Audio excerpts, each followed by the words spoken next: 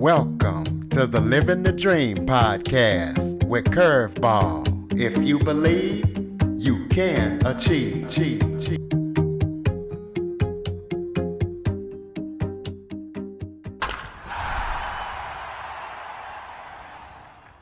Hello and welcome to another episode of Living the Dream with Curveball. I'm your host, Curveball, and as you know, I interview guests that teach, motivate, and inspire.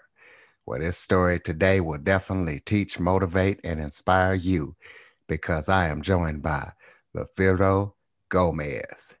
He is a fictional author. He's been writing since the age of 9. So we're going to talk about that and what's so special about when he started writing at the age of 9.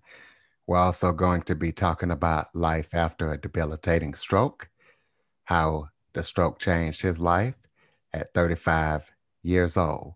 So, Lafiro, thank you so much for joining me today.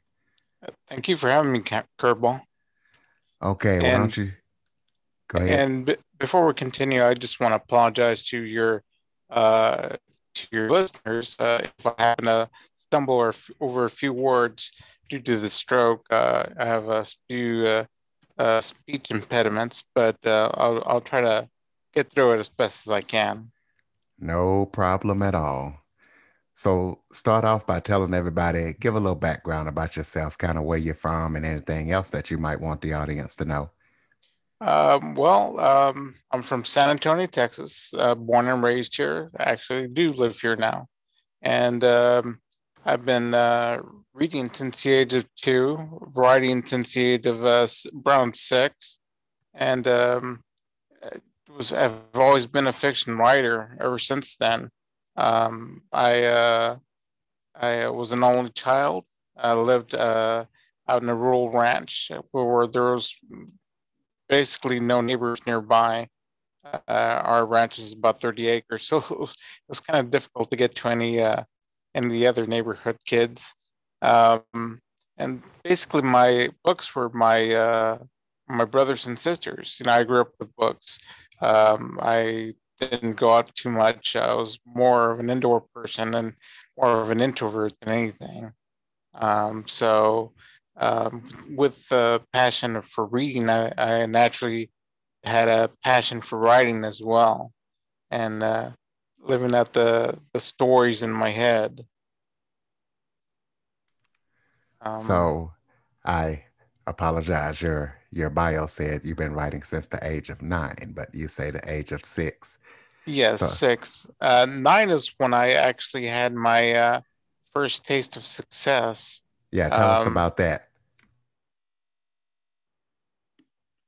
I started writing stories, and I wrote to a story to the Alfred Hitchcock Mystery Magazine, but I also wrote a few stories that I submitted to a local television station, and they actually were interested in uh, some of these stories. So they invited me over to the television station. Went up there with my parents, and they actually decided to choose one of them and film it.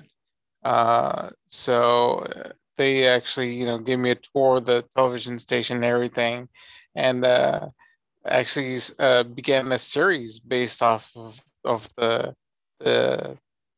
the plot for the story. So it was naturally exhilarating to have something like that happen, to a 9-year-old kid. And What series is that? Tell us about that series. Well, it wasn't the series itself was called Kidvid, but my story was called Myth or Fact, and the series itself was actually kind of like America's Funniest Home Videos, kind of, or candid camera kind of stuff, where people would submit their own videos.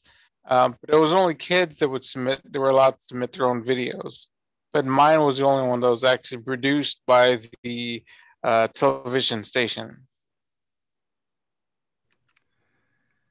Well, talk about your books because you've written a lot of books. So kind of go through each book and just kind of give us, kind of a little synopsis or a breakdown of kind of what listeners can expect if they read your books. For the most part, I write mostly speculative fiction, which tend to be fantasy, sci-fi, or horror. Um, the first two books that I've written so far are fantasy based. The first book is Parachute Island, which is about children who have died and gone to the afterlife. And this afterlife consists of an island that grants the children any wish they desire. And this one girl, one of the protagonists that arrives there, is named Megan. And she arrives there with this secret that she has, and she has this very special wish, which we learn later. And one of the people who live on that island is David, and he is a sole adult on this island, and basically he's kind of like the caretaker of the children, and kind of gives them advice and stuff and everything. And it turns out that he's going to become very key to bringing Megan's wish to life. And I'm not going to go into much more detail after that because it there's a very major plot twist to it. But people who've read it have really liked it, and it was very encouraging to know that people did like my writing. Um, my second book was The Valiants, and this is an idea that I had a long time back since high school. And it's basically these four college students who are mourning the death of their one of their friends, and they he leaves them a box not to be opened till a year later, and it has some very special, uh, very intriguing information about their past because they grew up as orphans, and so it brings up some very intriguing information about their past. And again, there's another big plot twist to it that I'm not going to go into too much more detail about, but it's very heavy fantasy based, very sword and sorcery. So if you like Dungeons and Dragons and that sort of stuff, then I'm pretty sure you'll like this kind of book. All right. Now let's talk about your debilitating stroke. Kind of tell us about that and what life is like after the stroke and how you are getting along and any other details that you want to put out here. Yeah, I went to high school, college, went to Williams College on a full scholarship, but I ended up having to leave because of health issues. I had diabetes and high blood pressure at the age of 16. And so because of that, I had, a lot of health issues due to that. I ended up working for the IRS, and through that, I ended up moving to Austin, Texas. I bought a house in Kyle, and I had a friend who moved in with me, and his name was Ben Davis, and this will kind of come in play later. But yeah, it was good. I had my own job, my own car, my own house. All bills were paid, and everything was great. On September 29th, 2014, it was around 11 p.m. I started feeling kind of weird. I was in bed already, and I thought I was going to like vomit or something. So I tried to get out of the bed, and I just crumpled to the floor. And I tried. My phone fell out of reach, and I tried calling out to Ben, who was listening to watching a movie downstairs, and my words came out weird. The words that came out were not the words that I imagined. I kept wanting to say Ben, and the best thing that came out was friend. And so I was wondering what is going on. What's wrong with me? So I tried to crawl to the door, trying to get out, and I couldn't move. And all of a sudden, I was face down onto the carpet, and then if I don't call out to him as best as I can, I'm gonna pass out and I'm gonna suffocate on the carpet. So once he started to come up, I focused as best as I could and yelled, "Ben!" And he heard me, and he saw that I was, immediately he must have known that something was wrong because he called 911. And I remember the EMTs coming up, putting me on the stretcher, bringing me downstairs and into the ambulance. And the hospital is like 5 minutes away. Um, so I went into the ER, and that was it. I was passed out by that point. Um, I was out for 2 weeks, and when I woke up, one of the first things I remember was seeing my parents at the foot of the bed talking to my boss, and I kept trying to talk out to them, but it was like they weren't paying attention. And to me, what they were saying wasn't making any sense. And at one point, I remember them saying something about uh, making a truce between vampires and werewolves, and I kept saying, "No, Dad, don't do that," you know. And all of a sudden, I was out again. I was just in and out of it like that the whole time. It was weird because it was kind of like an out of body experience, or say, it was just an odd experience. Um, After a while, I came to, and I was taken to this place called Warm Springs, which is a therapy center in San Antonio, and they provided me with physical, occupational, and speech therapy. And the speech therapy was which came the soonest.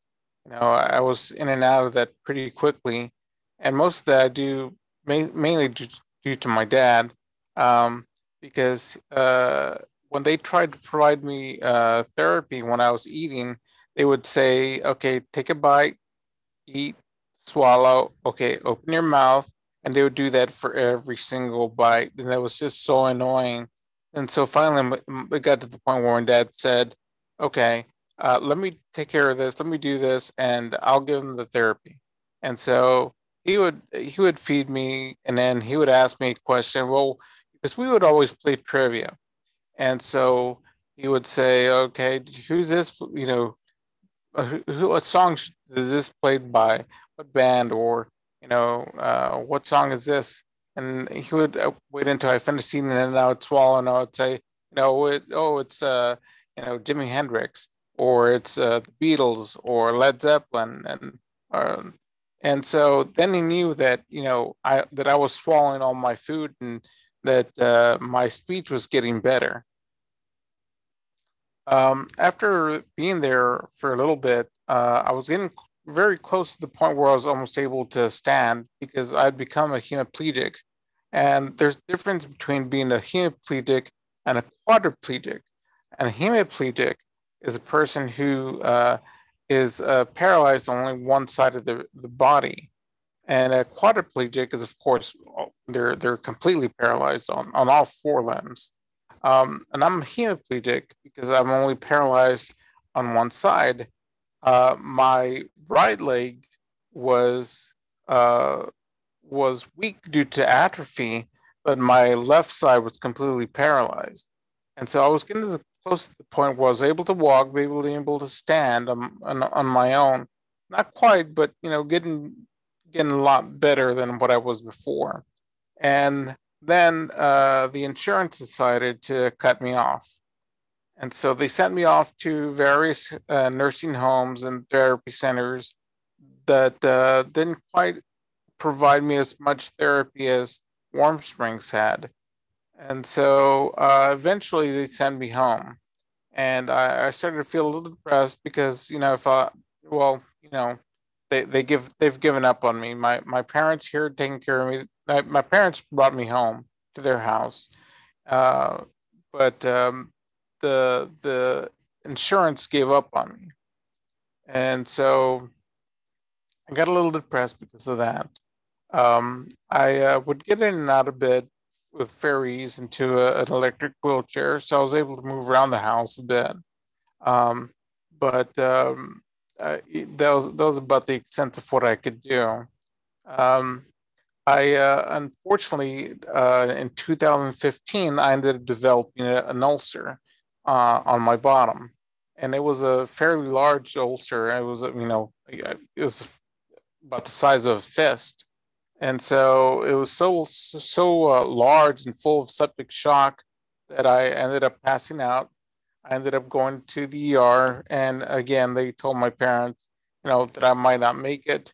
It just depends on how my body can take it. Um, so this is the second time that I was fighting death. They placed me into a large morphine-induced hallucinatory state. And again, I felt like it was in an alternate universe. It was really weird because even though I didn't know what was going on around me, I had a sense of what was. I knew what was nearby in the area. I knew, I was familiar with that there was a local grocery store nearby and a few other area things going on. Um, and even though I was so into it, or so out of it, I should say, I knew what was going on. Eventually, I was able to, and feel free to stop me if you have any questions, Kerbal. Yeah, I'm still here. I'm just letting Oh, you, okay. yeah, Oh, continue. And then when you continue, tell us how you're doing today after you go through everything that you're going through, because there's probably people out there right now that have had strokes and they need this encouragement. So I'm just letting you tell it. So please continue. after I left the hospital, I had to end up going back and forth because I had various infections, and one of the problems that I developed was I developed renal disease. They gave me so many antibiotics that it killed my kidneys basically, and so I would have to require um, dialysis 3 times a week, and that was a very it really takes a toll on your body.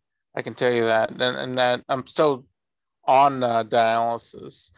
But um, one of the problems that occurred while I was going in and out of the hospital was I developed an infection on the heel of my right leg, and this one doctor I remember coming in, and I remember him looking very sober, and he tells me, "I have some bad news, and it looks like we're going to have to cut off or amputate your right leg.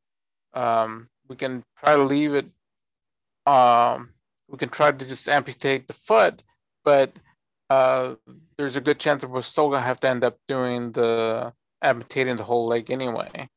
And I guess he expected me to be upset about it or something, and I just told him, do what you got to do.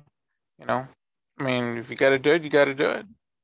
And I remember my parents were more shocked than I was, but at that point, I kind of figured I have to do what I need to do in order to keep living. I have to be there for my parents because I'm an only child, and they need me as much as I need them. Um, so they amputated my leg, and I went home, and I was extremely depressed by that point. I was sleeping every day and night, and wasn't really doing much of anything other than sleeping. And my a lot of family members would tell me, "Well, why don't you get back into writing? You loved writing so much. It was your passion. It was your dream that you really wanted to go, to become a writer." And so I thought, well, I don't know how I can do it because I can't type with what's just one hand, and It's really difficult to type on a computer. Uh, but eventually, I found a way to be able to type using Microsoft Word on my iPhone, and I was there, typing away with one finger, and it was a little difficult to get adjusted to at first, but I was able to do it, and I was amazed that I was able to complete a whole novel, a young adult novel, in a matter of about 2 3 months. Um, and my mind was working away at it, and I just uh, you know having all this time and being able to really get into the story really really brightened my mood, so to speak. And so I continued to write. I looked into traditional publishing. Unfortunately, it was very difficult to get even just an agent to be have an agent to look at my stuff. Um, it's a very difficult, very competitive uh, uh, industry to get into. So I looked into self-publishing, and I uh, I look into all the things that I need to do to become a self-publisher, and I knew that I needed to get out there. Even if it meant publishing my own stuff, and I'm publishing through Amazon, and I received a lot of help from my one of my mentors was Dale Roberts. He provided me a lot of insight into how to get into the self-publishing industry, and it's been really helpful to be able to get my work out there, and for to people to be able to read it. I don't care so much as to selling it as much as having people to enjoy my stories. And Parachute Island was one that I was particularly interested in getting it out there. Um, I don't know if people would like to hear about the background to Parachute Island. Yeah, go ahead and tell us. All right. Yeah, Parachute Island came around. I went to a recital of two of my nieces, and they they were roughly around 8 and 10. I want to say, um, maybe a little bit younger. Anyway, I went to the recital, and one of there were various children singing at the recital, and one of the children that were singing was a teenage girl who was singing this song called "Lead Me to the Cross." And a little bit later, there was another boy who played. I guess he was about 10 years old, and he was playing "Imagine" on the piano.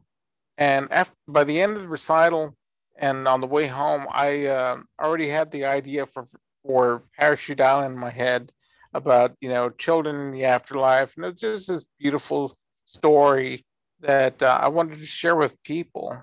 Um, and so it just came about so quickly.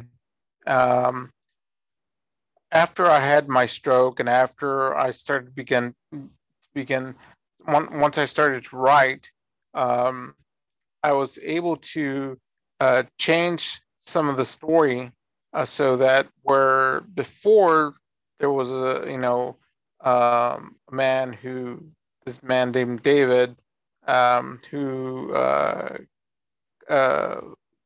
comes back from the dead, and it changes it to be a little bit more along my situation, and so it kind of went from there. So let's just let the listeners know we all take for granted that we're able to walk and that we're able to do all this. Your story definitely shows that you can take nothing for granted. And at the same time, if you are dealt a bad deck of cards in life, you can still achieve and still do great things. So tell us, what is your life like today? how are you progressing along with everything? And tell us about any projects that you're working on that you might have coming up in the future. Um, yes, as everything's been doing actually a lot better. My health is a lot better. My eating habits are better. I used to be really bad with eating carbs and sugar and stuff like that, and that's part of what probably contributed to the stroke. Um, but I'm definitely watching my diet. It's opened my eyes and as well as the eyes of my parents as to wow, this is uh like you said, we take so much for granted, and then when something as simple as just moving your hand is taken as for granted, um, we realize how much we're granted in this life. Um, so I cherish every moment, every moment that I have with my parents, um, and I love every day that I have, uh, because I know it's a good moment to have with my parents, with my friends, with family. Um, you know, I can enjoy every moment of it. And as far as what I'm working on now, I'm working on a third novel. It's called The Quiet, which is a sci-fi horror novel, and I'm hoping to have that out in the fall of this year. Do you have any podcasts or anything? Also, let the listeners know where they can publish your books and give out any website information or social media information. Yes, I'm on Facebook. It's on Imaginary Imagination Factory Creations.com. I'm on Twitter, Lafito A. Gomez third. I'm on Instagram, Retro Gamer 333, and my website is Imagination Factory Creations.com, and that's about it. All right. Do you have any final advice or final words of encouragement for the listeners before we go? Um, Enjoy every moment of your life, every day of your life, um, because you never know when it's taken from you. Um, Definitely take good care of your health. Um, go to your doctor, get checked out, make sure everything is positive or fine. Anytime you feel something odd, get it checked out. I'm not encouraging you to be a hypochondriac, but definitely take good care of yourself. Ladies and gentlemen, Lafiro Gomez. Lafiro, thank you so much for joining me today. Thank you. For more information on the Living the Dream podcast, visit www.djcurveball.com. Until next time, stay focused on living the dream.